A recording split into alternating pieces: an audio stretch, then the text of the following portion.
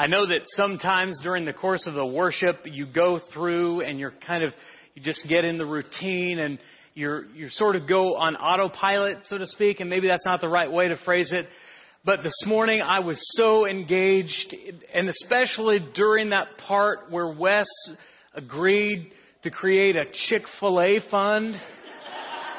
Man, my heart leapt inside of my chest. I didn't see that on the app, but I'm sure we'll get there soon. Oh, it's so good. It is so good to be here. And this year we have been talking all about being strong and courageous and how that affects us individually and as a congregation. Our theme verse has been Joshua chapter 1, verse 9, where God says, "Have I not commanded you? Do not be afraid. Do not be discouraged. For the Lord your God is with you wherever you go." We are right now in a series called The Struggle, where we are looking at the things particularly that people of faith must battle. We all human beings, Jesus said, in this world you will have trouble. We know that to be true. But when you step into the waters of baptism, when you begin that very first step of a lifelong journey, the struggles take on a different form. They take on a deeper form. When you're a person of faith, you need to have perspective. So far, we've talked about several of the common struggles that we have: doubt and fear and guilt. And today, we're going to talk about avoiding anger. I don't know if you realize it or not, but there seems to be a slow simmering boil everywhere. People are just going around living in a totally ticked off manner. And you just drive down the road for 30 seconds. And I dare you to try to not find someone who is losing their mind. I get construction is bad in Wichita. I get it. Kellogg and Greenwich is probably, But the idea that such a little thing like orange traffic cones sets us off. I know, thankfully, it's been a relatively calm and uneventful political year. And so people are not angry in that regard at all. Everything's calm and cool and collected. That's good. So we don't have to worry about that. Just take a look at your social media feed, whether you have Facebook or Twitter or whatever. There is just, it doesn't take anything for a comment war to engage. Think of when people began the internet and what they thought that the power of that technology would do to our world. And here we are living in that age where we can communicate with anyone at any time instantaneously. And we use that technology to share photos of cats and argue with strangers. We're so angry. It's like the more we have and the better things are doesn't resolve this underlying issue of our anger. I don't know where that comes from. I don't know if it's innate, if it's just a product of our culture. But some of it, I think, has to do with a choice about what kind of attitude we're going to have. You've probably heard the old story about a set of parents who had twin boys. And though they looked alike in attitude, they could not be more different. One was ever the optimist. You couldn't bring him down. No matter what it was, there was a silver lining in every cloud. He just bubbled with enthusiasm and optimism, and there was always hope, and he never got down and he never got sad, which is, you would think, would be a good thing, but kind of got to be annoying. And then there was his other twin who was just absolutely the pessimist. He was the Eeyore of the family. There was a cloud in every silver lining. There was a perspective that just no matter what happened, it was always going to be bad. So trying to figure out how to parent these boys, they decided they would try a little experiment to see if they could moderate some of the extremes of their behavior. So the two boys, they went to their rooms, and the optimists, they just filled it full of toys. They were just bright, brand new, still in the package. And for the optimist, they just filled his room, and they just filled it with piles and piles of horse manure. This will affect them. Well, like they kind of stood back and watched, and the boys came home, and they went into their rooms, and they closed the door, and they were there for a few minutes, and they peeked in on the optimist, and they said, well, buddy, how's it going? And he was just sitting there crying. He's like, these toys, I'm just going to open them and they'll break and it'll just be terrible. I don't even want them. Think of all the kids who don't have toys. And they were just so depressed, they shut the door. They went to the other room, started to open the door, and he just burst out. He was just bubbling over. He was so happy, and he was covered in horse manure. And they said, son, what are you doing? Why are you so excited? And he said, oh, I know. You're never going to believe it. My room is full of horse manure, and I just know if I kept on digging, eventually I would find a pony. Your attitude toward things affects a lot of things. And you know, I heard this quote one time, and I've always kept it in mind, and it's this. Most people are exactly as happy as they've made up their mind to be. You came here to worship this morning, and if your attitude was optimistic and enthusiastic and expecting to meet God and to meet God's people, that's what you're experiencing. But if you came and you sort of expected things to stink and not be that good, that's the perspective you're going to have. You're about as happy as you make up your mind to be. You're about as angry as you make up your mind to be. So if the world is in this low, boiling, simmering rage, my question is, what have you chosen? Is this you? Are you angry? Are you flying off the handle at your kids? Are you unable to get along with your family? Do your coworkers dread when you come in? What do you like in traffic? What are you spreading on social media? What does your face say? Does it look like you have been weaned on a pickle? The question is not what's happening in our world, but what's happening within you.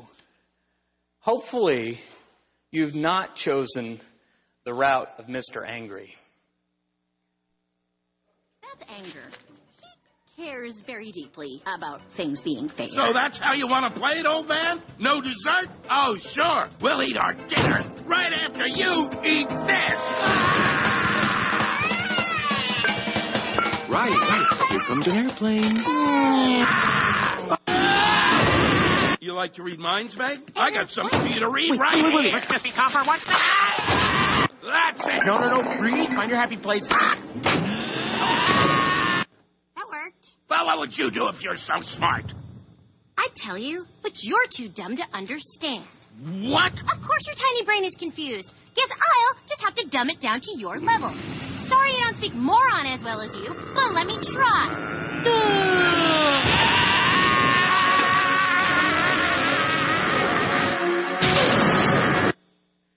That right there is going to be some of you in traffic tomorrow morning.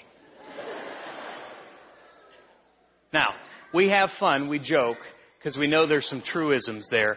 But can I take you to a more serious aspect when anger first really veered its ugly head? Turn with me to Genesis chapter 4. Genesis chapter 4, it's after sin has come into the world. And in fact, it's after Adam and Eve have had their first children, two brothers, Cain and Abel. Oh, I don't know if they were like those twins, but they were definitely different. And when they came to worship, there was a perspective that they had, and then there was a perspective that God had. The scripture reads, starting in verse 2 of chapter 4. Later, she gave birth to his brother Abel. Now Abel kept flocks, and Cain worked the soil. In the course of time, Cain brought some of the fruits of the soil as an offering to the Lord. But Abel brought fat portions from some of the firstborn of his flock. The Lord looked with favor on Abel and his offering, but on Cain and his offering he did not look with favor. Now, pay attention. This is what the scripture says. So Cain was very angry, and his face was downcast. The Lord said to Cain, "Why are you angry? Why is your face downcast? If you do what is right, will you not be accepted? But if you do not do what is right, sin is crouching at your door." Just right there. Cain was in that slow, simmering rage, and I get this picture of sin being right there, ready for what happened next. God said, it desires to have you, but you must master it. And so the natural reaction is that anger is a flesh problem, but it's something that I just have to be stronger. I do it myself. I have to tell myself not to be that way. And that's okay to start there, but it won't resolve the anger. It won't fix it. There's something deeper, unyielding within you that causes anger and sin. As of course we know the story he ended up murdering his brother. Jesus would later reference, not directly, but he would say, if you're angry with your brother, you've got murder in your heart. He's pointing back to this story. See, you might think that your road rage is just kind of, just this thing that I do. It's just me. I can't really change it. That's just the way I am. But that tells you something about what you've allowed in your heart. It's crouching at your door. And it's ready to have you. So how do we master it? How do we overcome it? The answer is only, and it has always only been, the gospel. Turn with me now to Isaiah chapter 12. Isaiah chapter 12. This is such a weird picture to me. In what is titled in my Bible, Songs of Praise, Isaiah says this, in that day you will say, I will praise you, O Lord. Although you were angry with me, your anger has turned away from me, and you have comforted me. Surely God is my salvation. I will trust and not be afraid. The Lord is my strength and my song. He has become my salvation.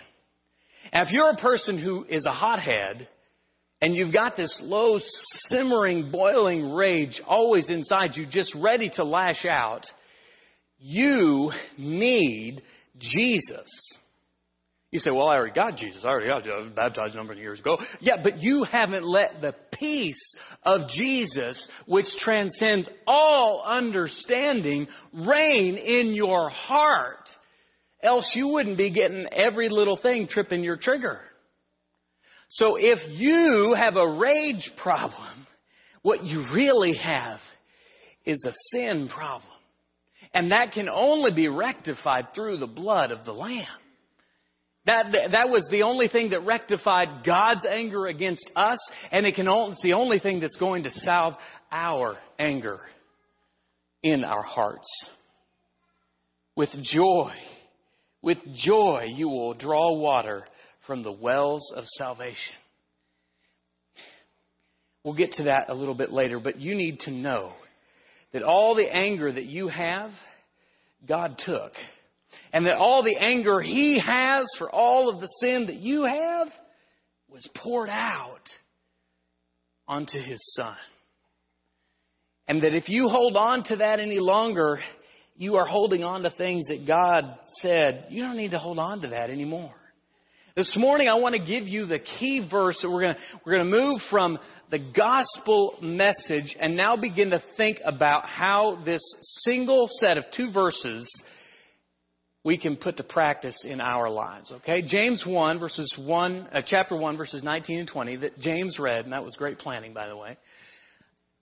James 1, verses 19 and 20. So he read it, so I know you know it, so I want you to read it along with me. James 1, verses 19 and 20. What I would like you to do is to read the read the bolded words, okay? I'll start off by reading the light words and you read what's in bold, okay? So let's do this together. Let every person be and for the anger of man does not produce the righteousness of God.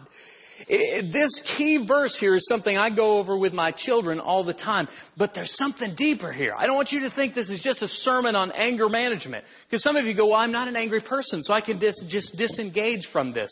But this has to do also with our relationship toward God. And so we're going to be talking about not just how we relate to one another, but also how we pour into our relationship with God and our attitude towards Him as well. To avoid anger, the first thing you have to do is listen up. Now, with people, this is a great people skill. You can always tell the people who've read How to Win Friends and Influence People, because they're the type of people, when you're in a conversation, they say, oh, tell me about that. And what do you mean by that? Oh, I'd like to know more about that. What are they doing? They're asking questions to get to know the other person. You know, a good conversation should be like a ping pong match, where it goes from one side to the other in even stretches. You give a little, you listen a little. But the Scripture says you should first listen. This is not something we do well, especially in our culture. The first thing we're thinking when someone starts talking is, oh, that reminds me of a story about me. I got to wait till they're finished so I can speak up about what I want to say. Oh, that makes me think, oh, this will be a really good comeback. Hold on just a second. I'm just going to type it in here. I just want to say, if the first thing you got to do is listen. Not listen to think about your response. Not listen to think about you. But listen as a way of loving. Wouldn't the world be a different place if we started by listening? You have 2 ears and 1 mouth for a reason. And some people forget that reason.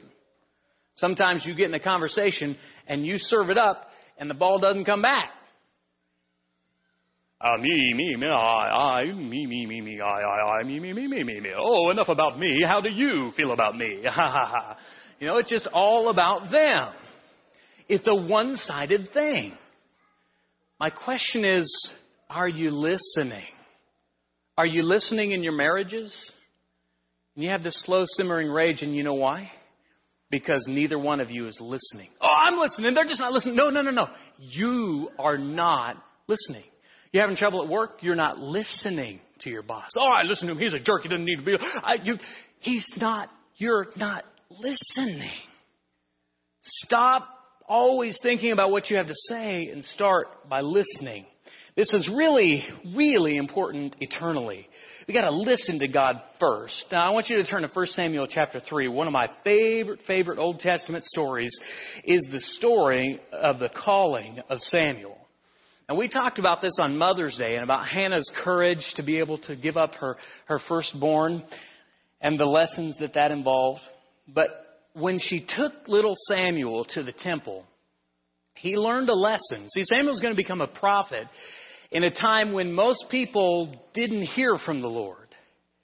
Let's start at 1 Samuel chapter 3. The boy Samuel ministered before the Lord under Eli. In those days, the word of the Lord was rare. Have you ever stopped to think, why was the Word of God so rare? Why did God not speak more? Maybe, just maybe, it's because we aren't taking the time to listen. You said, us now? Oh yeah, it's always been a human problem. There were not many visions. Verse 2, one night Eli, whose eyes were becoming so weak he could hardly see, was lying down in his usual place. The lamp of God had not yet gone out, and Samuel was lying down in the temple of the Lord where the ark of God was. When the Lord called Samuel, this is one of Grace's favorite stories too, because when I tell it, I do what I'm going to do with you, okay? Samuel answered, here I am. And he ran to Eli. And he said, here I am, you called me? But Eli said, I didn't call, go back and lie down. So he went and lay down. And the Lord called Samuel. Samuel. And Samuel got up and he went to Eli and he said, here I am. You called me? My son, Eli said, I did not call. Go back and lie down. Now Samuel did not yet know the Lord. The word of the Lord had not been revealed to him. The Lord called Samuel a third time. Samuel. And Samuel got up and he went to Eli and he said, here I am, you called me? Then Eli realized, with the wisdom of the ages, that the Lord was calling a new prophet. He was calling the boy. So Eli said to Samuel, go and lie down. And if he calls you, say, speak, Lord, for your servant is listening. Isn't that wonderful? Here's a prophet who's been preaching. He's been using his mouth the whole time. But old Eli, whose vision is fading, understands that a prophet must first listen. His job, my job, is not to get up here and just talk to you. So much of my job is just listening. Speak, Lord, for your servant is listening. And so Samuel went and lay down in the place, and the Lord came and stood there, calling as at other times, Samuel, Samuel. Then Samuel said, Speak, Lord, for your servant is listening. Now you think, is this a lesson on preaching? Because, I think there's only one guy in the room that this applies to, really. If you can this week stop talking to God and counseling God and advising God and questioning God and suggesting to God and just close your mouth. And in your prayer closet or in wherever you pray, just say to God, Speak, Lord, for your servant is listening. How might that change the world? How might that change the church? And most of all, how might it change you if we only had Samuel's response toward the Lord? Speak, Lord, for your servant is listening. Don't just think about what you want to say to God. Ask God what He wants to say to you. Number 2, you got to shut up. You got to be slow to speak. Most of the time when we start with God, we start out with all the stuff we have for God. There's that scene in a movie where there's a really funny comedian who plays the part of God. And he starts answering prayers. And he's trying to figure out how he's going to answer all of these prayers. And just as soon as he opens the floodgates pour out. It's a room filled with Post-it notes. It's stacks and stacks of letters. Just think about what it must be like to God. From His perspective, every single day, when people call out to Him, what do? They talk, they talk, they talk. They ask, they ask, they ask. They just are talking so much. I bet it's as few as a handful of people that come to the Lord and say, Speak, for your servant is listening. You say, what will happen? Will God speak to me like He spoke to little Samuel? Maybe, but I've never heard that. But I guarantee you what will happen is you'll be in your daily Bible reading that day and you'll see a verse and you say, I never saw that before. Or someone will come up to you and say, I need to talk to you about something. And you'll have a conversation and it will open your heart and your mind. If you say, Speak, Lord, and your servant is listening, you watch how God will reply. How He will pour into you.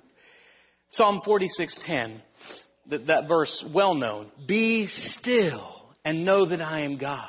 I will be exalted among the nations. I will be exalted among the earth. Habakkuk 2:20. But the Lord is in His holy temple. Let all the earth keep silence before Him. That is not a verse talking about how quiet and orderly we need to be in here. That's talking about our attitude towards the Lord. How silent are you toward God? How listening are you towards God? That's what we need to be asking ourselves. Wise people know to keep their mouths closed. Proverbs 10:19 says, when there are many words, transgression is unavoidable. One version says, when words are many, sin is not absent. You think that's true? Sit around your water cooler at work. Listen to the harmless gossip that tears apart your company, little by little. Think of a church that's been torn apart by a few loose lips causing absolute chaos. And if you've come out of that situation, you've come to Northside, you need to know we have a culture here where we don't believe in gossip. We pass negatives up. We know there are problems to be dealt with. We pass those to shepherds and ministers and people who can fix the problem. But we pass positives all around. And if you got an axe to grind, if you got a hobby horse to ride, you need to go somewhere else. I tell you that in a spirit of love. Because we are a people who are unified and will remain so. And how we do that is we listen more than we talk. And when we talk, we use our words carefully. There was a saying back in the day that loose lips sink ships. I think that's true in life. Loose lips sink lives as well. Or at best, it's better to be silent and thought a fool than to open your mouth and remove all doubt. Finally, you need to slow down. You need to be slow to anger. Maybe you are angry with God for whatever reason. Maybe you were abused physically, verbally, sexually. Maybe you've been holding on to stuff that happened to you early in life and you are angry with God. You got this rage against God. And let me just tell you again in a spirit of love, you got the wrong person to be mad at. I know a lot of people in life and in the Bible got angry at God, but that was misdirected anger. Cain got angry at God. Job got angry at God. Jonah got very angry at God. We're going to talk about him tonight. But in every case, that anger was directed at the wrong one.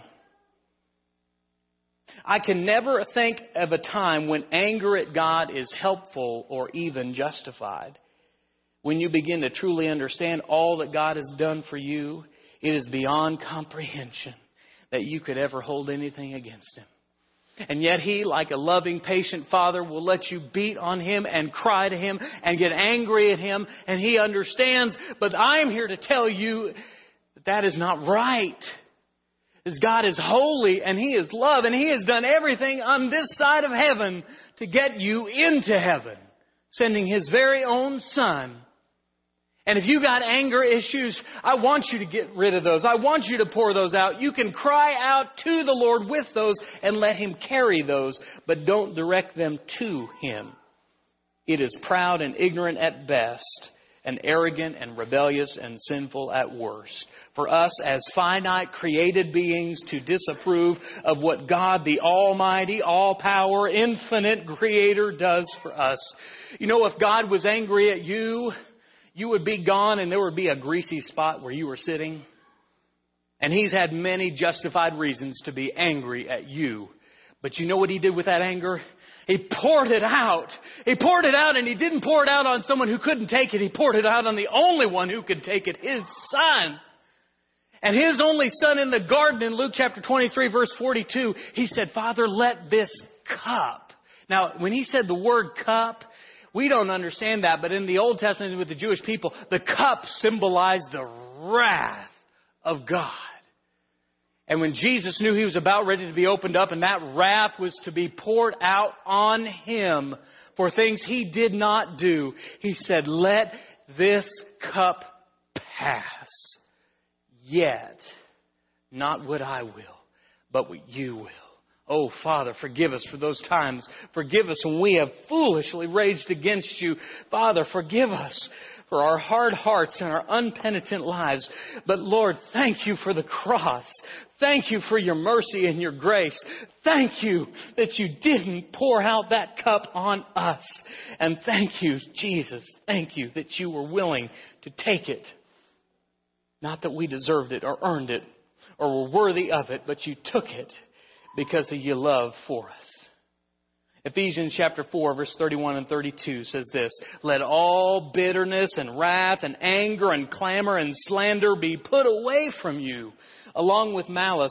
Be kind to one another, tender-hearted, forgiving one another, as God in Christ forgave you. When Jesus took your anger, the only price for Him taking that cup was that you be able to pour out your cup toward other people.